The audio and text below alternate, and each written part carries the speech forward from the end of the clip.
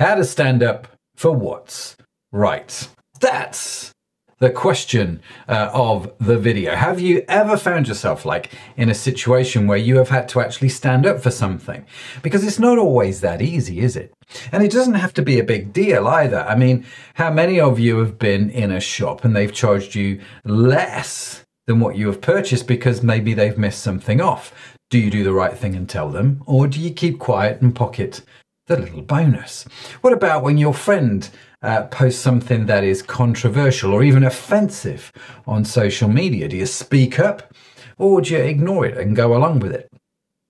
We all face these kind of mini dilemmas, don't we, on a regular basis? But there's something in this that's important, something that I've learned, and it is this: what you do in those small situations is a predictor of what you're going to do when the rubber really hits the road. So how do we stand up for what's right? I mean, just think about the anatomy of that question. To stand up, to change your position, is all about being seen or heard, isn't it? And it's not always that straightforward. We worry about how people may react, about the potential of conflict, or whether we'll be seen as a bit of a fruitcake. What happens when we stick our neck out and put it on the proverbial chopping block? And of course, there's a second part of that question as well. How do we stand up for what's right? You see, we're making a huge assumption here that we know what right is in that situation, that we know what truth is. But do we really? Do we start to second guess ourselves when people challenge us? Or do we go too far the other way and dig our heels in and become really obnoxious with the truth? Now, truth is not something that I'm necessarily going to get into in this talk, because my wife has done a phenomenal talk called What Does the Bible Say About Truth, which you can get on our YouTube channel or on our website. Do check it out, because it is a phenomenal talk about truth. And if you've not seen it yet, you are going to want to check it out, right? So standing up for what's right is not easy. And it can even lead to things like the fear of being seen as judgmental or intolerant, especially if it's like a culturally hot topic. We may have questions, for example, about a topic, or we may see something that conflicts with our faith or our values. But we worry that if we ask those questions that we have, or take stand on certain issues, we're going to be labeled as intolerant or bigoted. And it can be actually quite a paralyzing thing to feel that pressure. I don't know if you have ever found yourself in a situation where you feel so strongly about something, but you just couldn't bring yourself to speak up. Maybe it was at work when a decision was made that kind of went against what you believe. You're not vibing with it, but your heart races up, you clam up, and you just want to avoid the whole situation if you can. Well, you're not alone in feeling like that. Many of us have felt like that on many occasions. We don't like conflict, and we struggle with it. We struggle with conflict. We try our best to avoid it. But that can hold us back from standing up from what we know to be right. And of course, as you would expect, this is a church talk, the Bible has a lot to say about this. There's a lot of people with a lot of stories similar to that. Take Esther, a beautiful lady who had a massive conflict, but she risked her life to stand up for what was right for the sake of her people. And it wasn't easy. And today we're going to dig into the story of Stephen. As we carry on our study through the book of Acts, we're going to find 5 things that we can use to find the courage to stand up for what's right. Oh yes, 5 things. And let's get straight into number 1, shall we? Work on your personal character. So, let me set the scene. We are in Jerusalem, and it is the early days of the Christian church. Stephen was one of the 7 chosen to help serve the church that we touched on in last week's talk.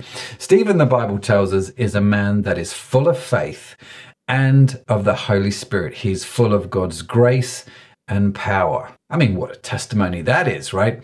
He was a good guy, someone who was doing good for a disadvantaged community, and someone that God seemed to actually quite like, and he was doing some quite amazing things through him. The Bible tells us that he performed great wonders and signs among the people in Acts 6:8. Now that sounds pretty awesome to me. The Bible is kind of painting a picture of Stephen and his character, isn't it? He is a caring and kind guy. He knows God, and he is demonstrating God's love and compassion practically through serving and spiritually through prayer. And all these signs and wonders sort of seem to be happening. And we also know, you're going to find out next week, that Stephen was a man who was well versed in Scripture as well. Now, all of these little points are quite important because standing up for what is right fundamentally is a character issue.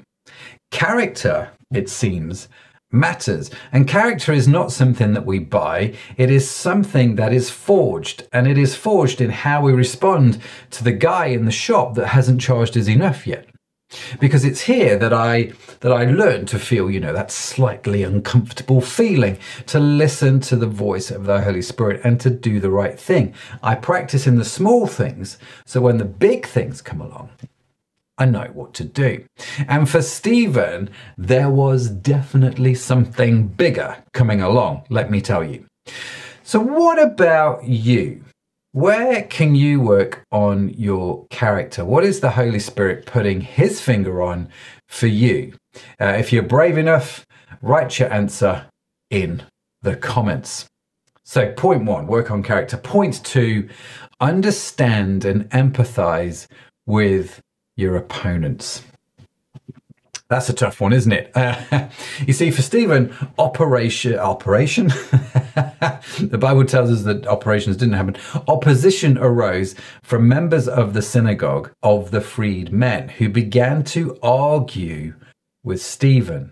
Acts 6, verses 9 through 10. So opposition. We face opposition and disagreement every day, don't we? In the UK, for example, we have just witnessed the coronation of King Charles III. I watched it, I loved it, I got drawn into it. But I know not everyone is a fan of the monarchy. And there are all kinds of things like that we can disagree on. If you find yourself in a disagreement with a friend over a political issue, for example, we could try and take the time to genuinely listen to their perspective and try to understand their motives before responding, which all sounds very sensible, doesn't it? But unfortunately, we don't see much sensibleness in Stephen's story. Here are some people, and I'm going to call them the vocal minority, who don't like what Stephen is saying or doing, and they start to get pretty loud about it.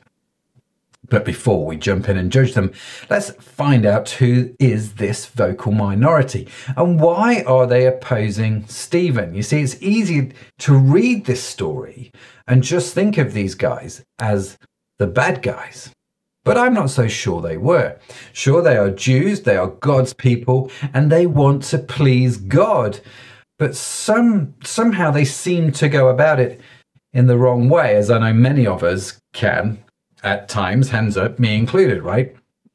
They had customs and laws and traditions that were really important to them, and they felt like they were being challenged by this growing church.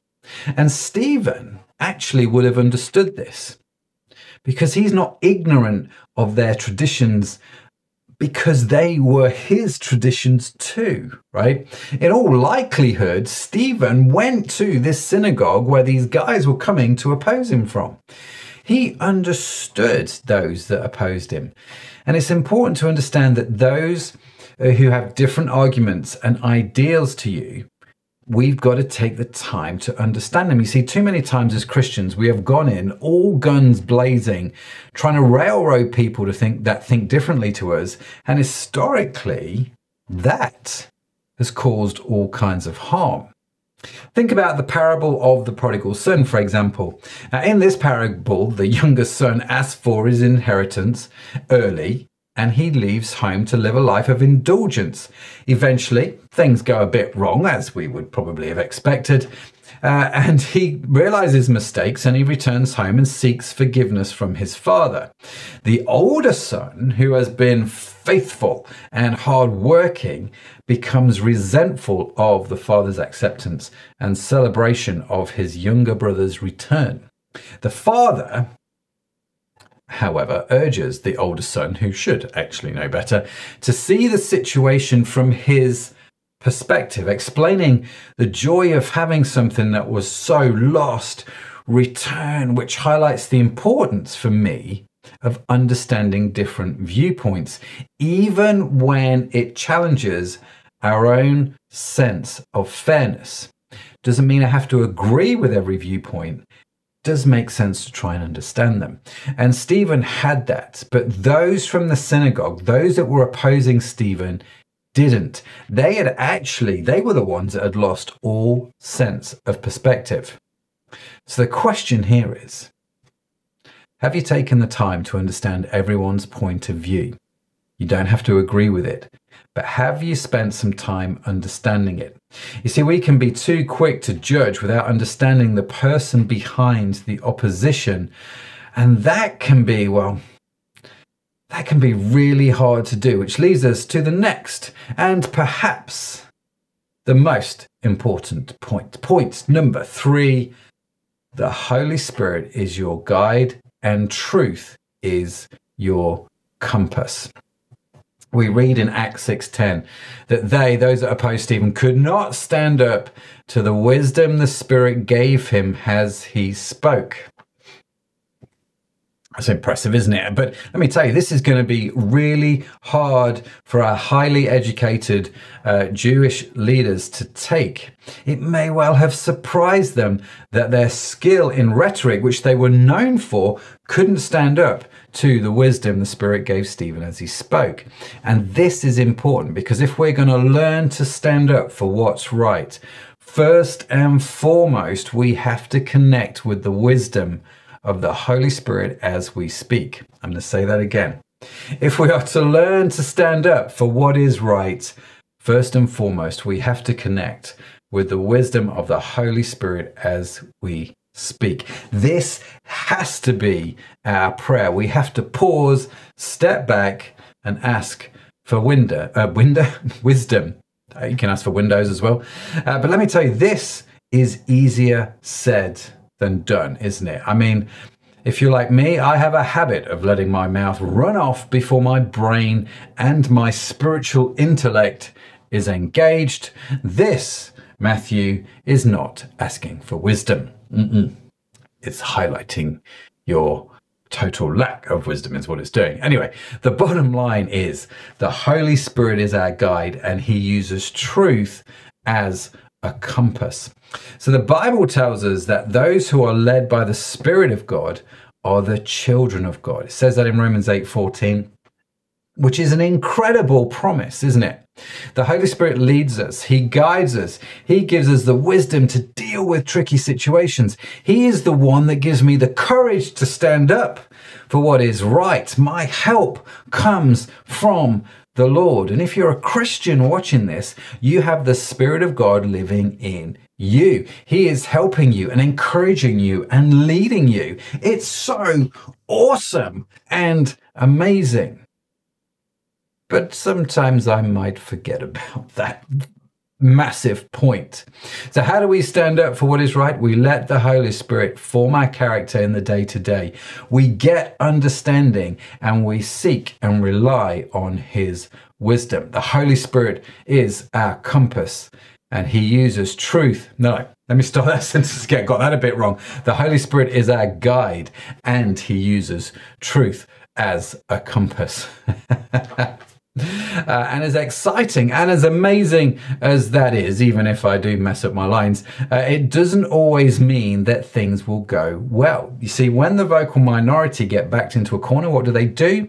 They shout louder. They ramp up their accusations. They fuel destructive actions rather than create positive change, which leads me nicely to point number 4. Point number 4, create positive change rather than fuel destructive actions. So the Bible tells us that they persuaded some men to lie about Stephen in Acts 6:11. Well, as we like to say in England, that's just not cricket, is it? They persuaded men to lie. Have you ever done something you know to be wrong because in your mind the end justifies the means? I have. I used to tell lies to girls all the time because I didn't think my life was good enough and that they wouldn't be interested in me. So I invented a different me, one that was based on lies. Humanity is great at justifying things that are wrong because the end justifies the means. This is what, in essence, happened with the investment bankers behind the whole financial crash in 2008. Politicians have turned the ends versus means into an art form with their lies and then their justification for their lies. Standing up for what's right means that we will come face to face with this tension of ends versus means. And we have to be really careful not to get sucked into this vortex of misdirection, half-truths and lies.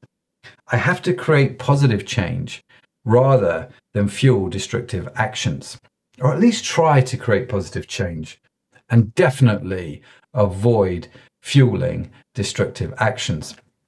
You see, not everyone in that synagogue was opposed to Stephen, but the vocal minority were, and they were loud, and the vocal minority ended up persuading others to do things that were fundamentally wrong based on lies and incorrect information. They fueled these destructive actions rather than trying to create positive change.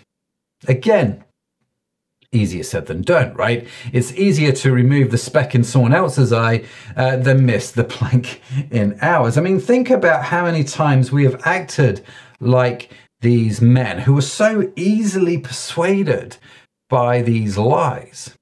We see it all the time on our social media feed, and we get outraged. So we share it and lend our voice to it. But do we take the time to investigate the issue? Or is it just propaganda from men that are using lies and half-truths to fuel destructive behavior? Or worse, we use social media as a place where we feel we can say things that we wouldn't say if we were face-to-face with somebody. Perhaps the modern-day version of cowardice. So let's not fuel destructive actions, especially with lies and half-truths. Let the truth create the change. Let's let the truth try and create positive change. Does it always work? No, but that should be our agenda. Now, I wonder what's going through Stephen's mind at this point when people are lying about him. Is he actually making a difference, or is he making things worse? Has standing up for the right thing cost him more than he was prepared to give? See, these things would definitely be going through my head, that's for sure. And I think, if I'm honest, it's a natural way to think because of what he is seeing, because of what he is experiencing. You see, we look at Stephen and it definitely does not look like any positive change is happening. So where did he get the courage to keep going? Point number 5, belong to a supportive community. One thing that we do know is that Stephen had a supportive community that he belonged to, a community where God was present, and maybe sometimes the wisdom of the Holy Spirit for Stephen came through the mouths of those closest to him. Maybe that is where the encouragement came from, and we can learn from that. We can seek out those who can be wise, who can offer us wisdom, those closest to us. What are they saying? What is their wisdom? Maybe we are not facing opposition ourselves at this moment. Maybe we're not in Stephen's shoes. Maybe our brother or our sister is, though, who are in our community, and maybe I can seek the wisdom of God for them and encourage them with it. How do we stand up for what's right? We work on character. We understand and empathize with those that oppose us. We rely on the leading of the Holy Spirit. He is our guide and truth is our compass. We look for ways to try and create positive change rather than fueling destructive actions. And 5, we belong to a community of people that will encourage us, that will help us process and deal with what we face. And if you would like to be part of such community, do let us know. We would love to connect with you in our Zoom meetings where we catch up with each other and support one another. Just head over to the website for more information about that. And if I remember, I'll ask whoever's hosting this service to put something in the comments on YouTube as well. You see, this section of the story ends with these guys, these leaders, these liars, seizing Stephen and bringing him before the Sanhedrin, the Jewish council and high court. Next week, we're going to read the case notes from that trial. The week after that, we're going to see the verdict of said trial, and we ask, is this going to be a favourable outcome? Will Stephen get off? Just like Esther with the king, it turned out really well, or Daniel in the lion's den, that worked out well. Is it going to be good for Stephen? Well, spoiler alert, not on this occasion. Stephen is going to be martyred, all based on lies and injustice, which, if I'm honest with you, is horrific. But in the midst of this horror, we see God moving and the church growing, and how life is more than just what we face in that moment. All because Stephen stood up for what was right. So what are we to do with all of this? For me, Stephen standing up for what was right wasn't about the end outcome. I think Stephen thought that was God's responsibility. His responsibility was to stand up for what was right, to do the right thing because it was the right thing to do. For Stephen, this means he just did it. He wasn't concerned. I say he wasn't concerned about the outcome. I don't think the outcome, like I say, was the important thing. The means was justification enough. For his opponents, though, I think it was the opposite. I think they wanted a specific ending to this story, and that justified their means. It justified their lies, and eventually Stephen's murder. Remember, the men that murdered Stephen are God-fearing men who think you shouldn't murder people. Such is the irony. Imagine what the world would look like when we start to care more about doing the right thing because it's the right thing to do than we care about getting what we want. What a powerful challenge that is for all of us, whether you're a Christian or whether you're not. So as we get ready to move on to Conversation Street, I want to challenge each and every one of you to stand up for what's right in your own lives. I would love and pray for us to be a community that champions truth, justice, and love. So this week, can I encourage you to identify one situation where you can be the voice for what's right, whether it's in your workplace, your family, your social circles, your friendships. Remember that the Holy Spirit is with you, guiding you and giving you the wisdom and courage to make a difference. Stand up for what's right because it's the right thing to do, and let the Holy Spirit guide you, and let truth be your compass.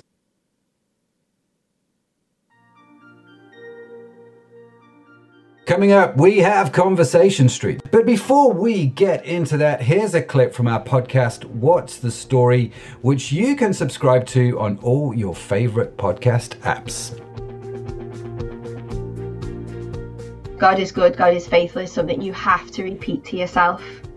This isn't the life that God planned for us, is it? When he created the world, he didn't create it with sin in it. Sin entered the world and chaos resulted. So I wasn't somebody that thought, oh, God's letting this happen to, because I've done something wrong, or I'm being punished, or, I wasn't into that kind of theology. You know, bad things do happen in life, but God is good through all of those, and God is faithful. And that is something, even if that's just what you repeat to yourself, there will be blessings in each day that you can look for from God.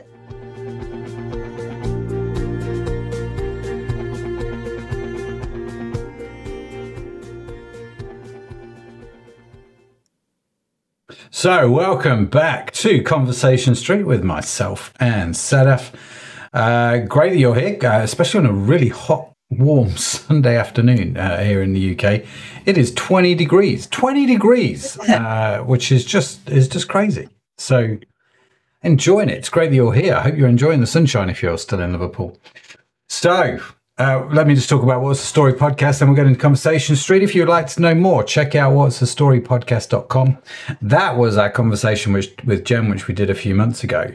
Still one of the most popular downloads on the podcast. And we work with Jen, don't we? We do. And she's a legend. She is. Absolute legend. So do check out that episode. Okay, bang on. Let's get into it. All right. What stood out to you? I know what stood out to me from talk, so I actually prepped that talk. So, I'm going to ask you all the questions today. What did you think? What stood out? I thought it was great, not only because you were doing the talk. Yeah, I thought the talk was quite mediocre, Matt. I'm not going to. Everything you said was great, Matt. This is why we don't normally have the host do the talk at the same time. No, I thought I've written a few things down that really stood out for me. Right at the beginning, you were talking about, standing up for what's right. You were giving a bit of an intro to what you were going to be talking about. And the thing that came to mind was like, how do we do this privately and publicly? So sometimes we'll do what's right because everyone's watching. Mm-hmm. But, how we're thinking and how we're speaking and interacting on a private level also matters. And you went on to talk about the personal character. I can't remember the exact quote, but something about character is not something we can buy, but something we forge. That is forged. And I think that comes in all those private places where you're doing the right thing consistently, even when no one's watching. You're not on the stage. So I thought that was really great. And I think that's a challenge. I think that's a big challenge. It is. It's a massive one. And that I use the example, right, when you're in a shop and you've been given too much change. Mm-hmm. Has that ever happened to you where the guy's not charged you enough money, or he's giving you too much? Back in the old days when we used to use cash. Do you know? I don't remember those days. Yeah, it was before the flood. It's when Noah was around. We used cash, and so and they would give you too much change back, and knowing yourself that they've not charged you the correct thing, and you can walk away, and no one will ever know that that's what happened. Do you know what I mean? No one's going to figure it out. No one's going to follow you up. But for me, I was always aware, I suppose, from early on in my Christian walk, what you do in those moments, both privately, that's, I suppose, a little bit public, but it's also private. It's what you do in those moments, actually, I think makes a big difference to the rest of your life. I think you're right. I think how you act privately, standing up for the right thing privately, I think can so often be more costly because no one sees it. Right, there's that's the whole point. No one sees it. No one knows. You've not got a name on it. There's no public recognition. There's no one patting you on the back. Well done. Yeah. It's funny, isn't it? It's like what you do in private matters. How you talk in private matters. What you watch on TV when it's just you watching. Well, that kind of matters if you're a Christian. The stuff that you read, I think, matters. The conversations you get into on social media, I think they all matter. And so I think that's a very good point. Maybe you should have done the talk because you could have put that in the talk. Next time, Sadaf, maybe next time. Maybe. So how do you do the right thing when no one's watching? Well, I think doing the right thing can mean different things to different people, right? Like you touched on this too, that even like the most brilliant natural mind cannot understand the Spirit. That only you can understand the Spirit when you're spiritually discerning, when the Holy Spirit gives you that discernment. So I think doing the right thing can mean different things to different people, depending on whether the Holy Spirit is your guide and what, helping you see the truth and walk in the truth. Does that make sense? Yeah. Yeah. Yeah. Totally. So, and I forgot the question. How do you where I was going. Yeah. Well, how do you do what's right when it's private, when it's just you? Yeah. And so, that was the dog. Sorry. Can you not hear it? Okay. No, I can hear her loud. All right. So I think again, going back to what you're doing in the private spaces, and if you're letting the Holy Spirit guide you and speak into your life, then you can be making those choices. Every single choice that you make where you're doing the right thing, you're forging that character that you talked about. And every time you're not, then you're walking away from that. You're going on a different, trajectory. And I think to be able to stay in that space where you're walking in step with the Spirit, you have to, despite, the cost of your comfort or your reputation or your street cred or whatever it may be, you gotta stay in step with the Spirit. Very true. Very true. So have you got any examples for you where you've had to do that you can share, obviously on a live stream?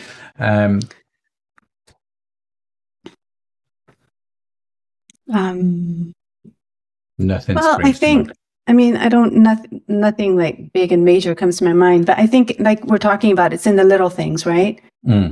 So, how we talk to people, how we interact, how we carry ourselves. It's in all the little ways that we are to be glorifying the Lord.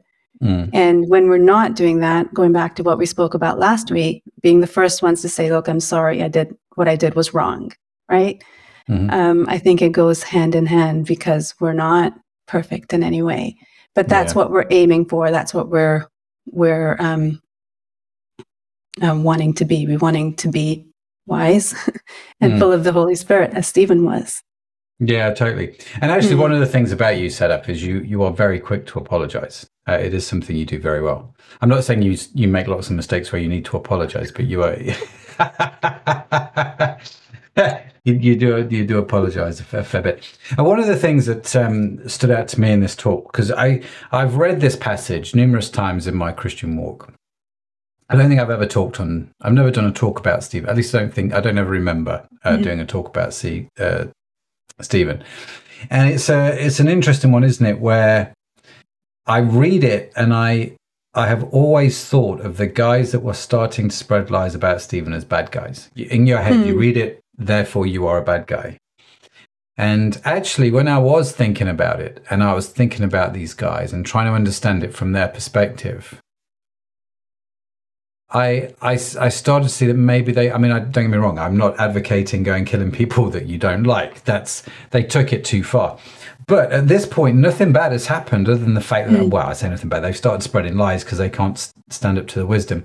But until that point, there's just disagreement. And I don't think disagreement is a bad thing. Do you know what I mean? I don't think, I think it was I don't know what happened in them to turn them from being just somebody that was disagreeing, having a debate, to somebody that went way too far into. You talk about cancel culture. Stephen was cancelled in quite significant ways, and so do you know what I mean? It's a fascinating one, isn't it? That in the midst of this story, something happened to the people because they didn't like where the argument was going, and I find this deeply challenging because there's a lot of debate going on at the moment in the world about a lot of things, and it's very hard to have an opinion or have questions if it doesn't conform. And if it doesn't conform, you have instantly got this problem. And the more you stand up for that, the worse it's going to get for you, because the people who are opposed to your ideology get more and more violent. For one, violence is the wrong word. More and more aggressive is probably a better word in how they disagree. And that was just something that I saw in these guys. You know, we've had the same old problem for 2,000 years, right? Yeah, I think it's fascinating actually, because in last week's passage, they were looking for men who were full of the Holy Spirit and wisdom. And then they found these 7 men. Stephen was one of them.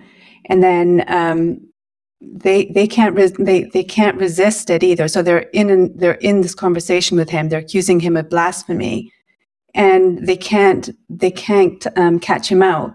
And that's why they get people to accuse him. I think there's something in the Jewish law where you have to have if 2 or 3 agree that he was blaspheming, then he would be punished for that. So I find it fascinating that it's the fact that he's full of the Holy Spirit and of wisdom, which is, you know, as you pointed out, these were the same people. They would actually be on the same side, but for some reason they turn on him. Yeah, they do. And it seems one of the things I didn't say in the talk, I originally put in the talk, but I had to take it out because it was going on long enough as it was, to be fair, was this idea that actually these people knew Stephen, right? So these guys were from the same synagogue, from the same church. And it was people from his family, from his community that were turning on him. And it wasn't escaped on me that actually that there may well be people watching who feel like they have been turned on by their own family, by their own community, by especially the community of faith in church. Church is particularly great at it. And I don't know the reason why. I don't know whether it was right or whether it's wrong. I'm not judging that. But I appreciate that for someone like Stephen, for when you've been in that situation, that's got a sting, right? Because these were your friends, these were your colleagues, these were people that you hung around with. Maybe he grew up with them. I don't know, but it's not just like these people are strangers or faceless people on Twitter making some kind of random comments. Do you know what I mean? This is it's quite a personal thing, I think. I don't know if this is, I'm just speculating actually, like he was taken on to wait on tables. So he knew firsthand the physical needs of the people he was serving. And I guess in some capacity, he would have known their spiritual needs as well. So then to be, he's to be in this place where he's, I guess he's then being accused by some of them and being treated this way must have really knocked him. But it didn't. I mean, it could have, but it didn't, right? Like the Holy Spirit and the Lord's wisdom that he had was just phenomenal. Yeah. And I think that shows his courage, right? You've got to have a lot of courage, I think, to stand up for what's right, because it's easy to stand up for what's right. When I was going to say, it's easy to stand up for something that's when someone disagrees with you on Twitter. But when it's somebody who's close to you comes in and disagrees with you, I think it's quite a different thing. Yeah, absolutely. Yeah. I think his life in these few verses shows me that he was faithful and diligent in where the Lord placed him. So he kind of just stayed on that trajectory. Like he was called to wait on tables. He knew, and I mean, actually, he was called to wait on tables, but God also used him to do miracles in the lives of the people there. So God's using him for more because he's being diligent where he's being called. I think too often people just want to go straight to the top and be like the next Billy Graham or whoever. Yeah. But I think that humility that comes with just being where the Lord has placed you and being open to being used by him counts. Yeah. And Graham's put in the comments here, even if the opposition at any point regretted their lies, and it's a good point actually, Graham, whether they did or they didn't, there would have been no way back. Was giving false witness punishable by death at this time? It was in Leviticus or thereabouts. Actually, you're right. And again, this is one of those things that if you were caught lying, giving false testimony in the court at the time, you would inherit the punishment that the person you were lying about was due to get. So if it could have been proved that they were lying in the court, then Stephen's accusers would in effect have been stoned to death. And so the accusers, I think, are taking a pretty big risk here. You know, there's got to be some real confidence that they're going to get away with it, because they're putting their lives on the line to try and get this man stopped. I mean, that's how aggressive, I suppose, they were being in trying to get this man, you know, shut down. And so they believed it so badly that they were willing to put their lives on the line. And I think that's it's quite a thing, isn't it? I don't know if I can empathize with that. I've never felt that strongly about anything that I was willing to put my life on the line. I've not had to be in that situation, you know. No, me either. Mm-hmm. It's an interesting one. It's an interesting point, Graham. It's very, very true. I also found your point about opposition interesting to emphasize. You're rubbing off on me, Matt. Windows and wisdom. yeah. In fact, who was it? Jenny mentioned that in the comments, windows and wisdom. I said to Jenny in the comments, I said, you know, the older I get, the more I seem to do these gaffes when I talk, but I just can't be bothered to take them out. I said, let's just leave them in because they're just funny. And also, I'm not trying to be that polished guy. It's never been me. And so, but the funny thing is that I used to sit in church when I was younger and laugh at older guys that would make these gaffes. And here I am doing doing that very thing. So if you're younger than me and you're watching this, laughing at me making gaffes, I just want you to know it's coming your way. Comes around. Sorry, Sadaf, we sidetracked them. No, that's okay. I was going to say I found your point interesting about empathizing with the opposition, and I was thinking in the context of, you know, Acts 6 that we're looking at, and I was like, how if you were Stephen, would you empathize with that? Like, you know, I don't know. It's a tricky one. I think the reason I put that in there was Stephen would have known them. And I think he would have understood. I mean, and you'll get this next week, actually, when he talks, when we go through the court case. Stephen understood their points and he understood where they were coming from, because I imagine for a little while he would have thought the same thing. We don't know when Stephen became a Christian and what his conversion story was like. And so his ability to empathize and understand is right there. He understood. Do you know what I mean? He got that knowledge. Yeah. And I think this is important because quite a lot of times in modern culture, we get involved in arguments that we know nothing about. Do you know what I mean? We have an opinion, but there's no research, there's no knowledge, there's no depth, there's no understanding. It's like, why do you know what I mean? Some of the questions, and I'm not trying to single anybody out, but some of the things that have been said to, even on Crowd, you know, some of the comments that have been put up by obviously amazing people on the stream, but every now and again you get people making comments and that are their opinions. Do you know what I mean? Like they're said in a harsh, argumentative, arrogant tone, which is fine. I have no issue with that at all. I quite like the debate, if I'm honest with you. But it becomes very apparent very quickly that there's been no thought. There's no education. There's no concept behind what they have said. It's just they're just joining in. It's just an emotional reaction to something. I don't like what you said, therefore it's all fairy dust and unicorns. And you kind of like, well, okay, have you thought about this? Have you actually looked at this? Have you researched this in any way? Yes or no? And I think that's the thing that I learned from Stephen here is actually, if you're going to stand up for what's right, you've got to spend a bit of time understanding your opponent's arguments and get your head around that. Does that make sense? I think that's just is a bit of common sense, really. So that was my point there. And then finally, go on. No, I was going to say, because we need to wrap up Conversation Street. So just because we're just having such a good time. The revelation of it all for me we can talk about character and all that sort of stuff, which was great. The revelation for me was for Stephen, standing up for what's right wasn't about the end outcome. And I think sometimes we do things because we think it's going to be a positive outcome, right?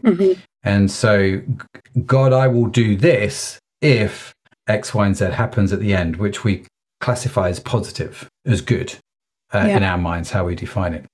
That's not what happened for Stephen. Stephen stood up for what was right, and it cost him. It cost him his life here on earth. I mean, it ends pretty well. I mean, it ends pretty badly, but in that badness, there's some pretty amazing stuff that's going to happen, as we'll see.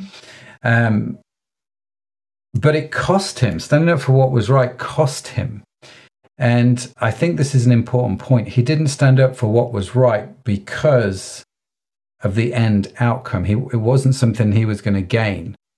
And for him, it wasn't a case of the ends justifies the means, which was another thing which came out of this. I'm okay lying in court because, well, frankly, you need to be stopped, and so the end justifies the means.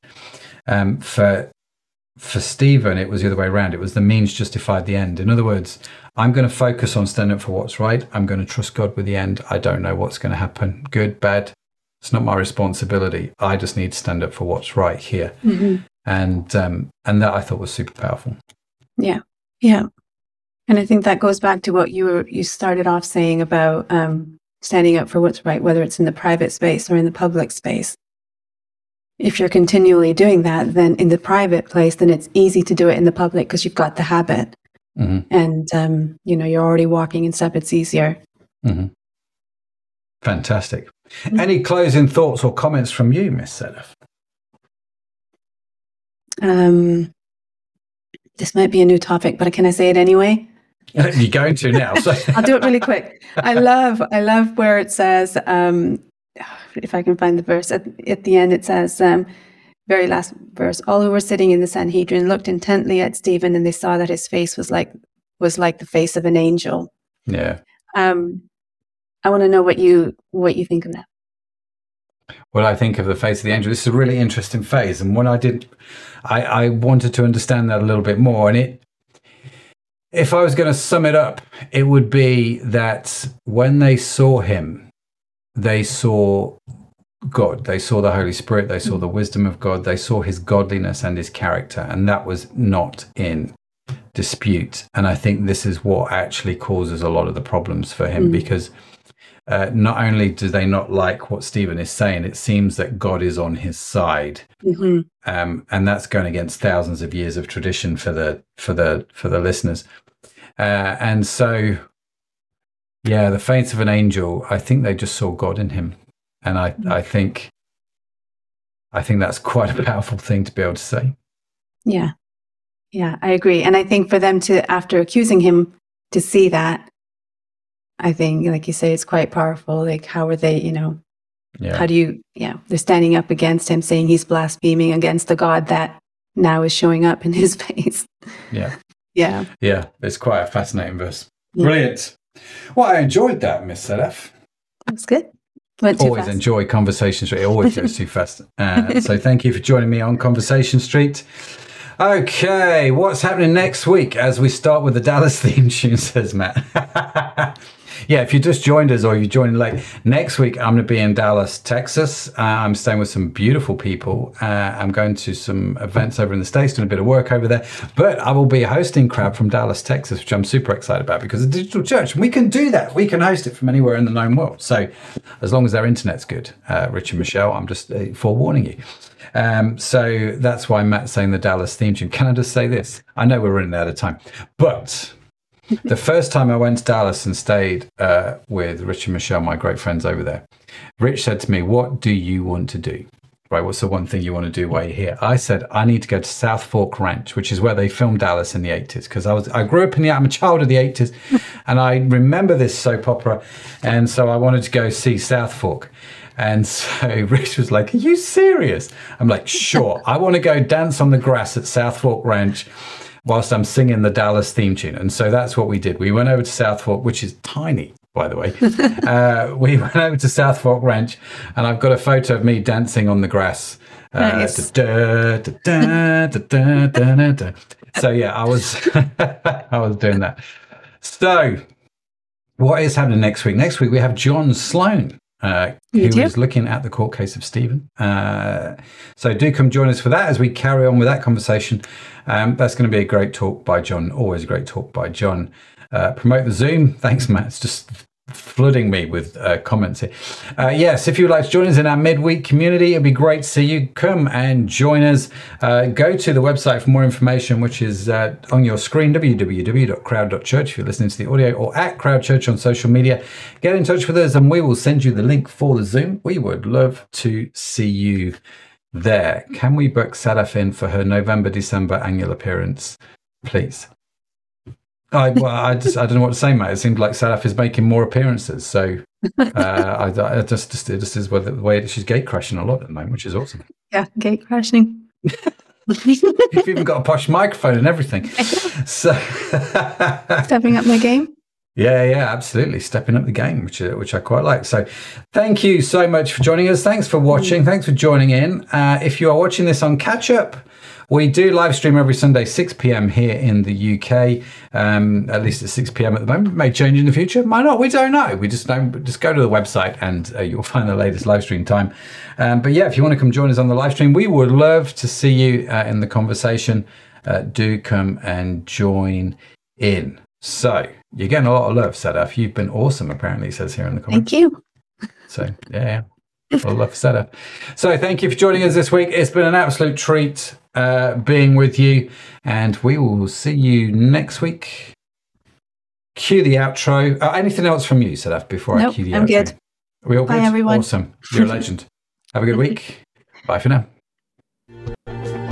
Thank you so much for joining us here on Crowd Church. Now, if you are watching on YouTube, make sure you hit the subscribe button, as well as that little tiny bell notification to get notified the next time we are live. And of course, if you are listening to the podcast, the live stream podcast, make sure you also hit the follow button. Now, by smashing the like button on YouTube or writing a review on your podcast platform, it helps us reach more people with the message that Jesus really does help us live a more meaningful and purposeful life. So if you haven't done so already, be sure to check out our website, www.crowd.church, where you can learn more about us as a church, more about the Christian faith, and also how to connect into our church community. It has been awesome to connect with you, and you are awesome. It's just a burden you have to bear, and hopefully we'll see you next time. That's it from us. God bless you. Bye for now.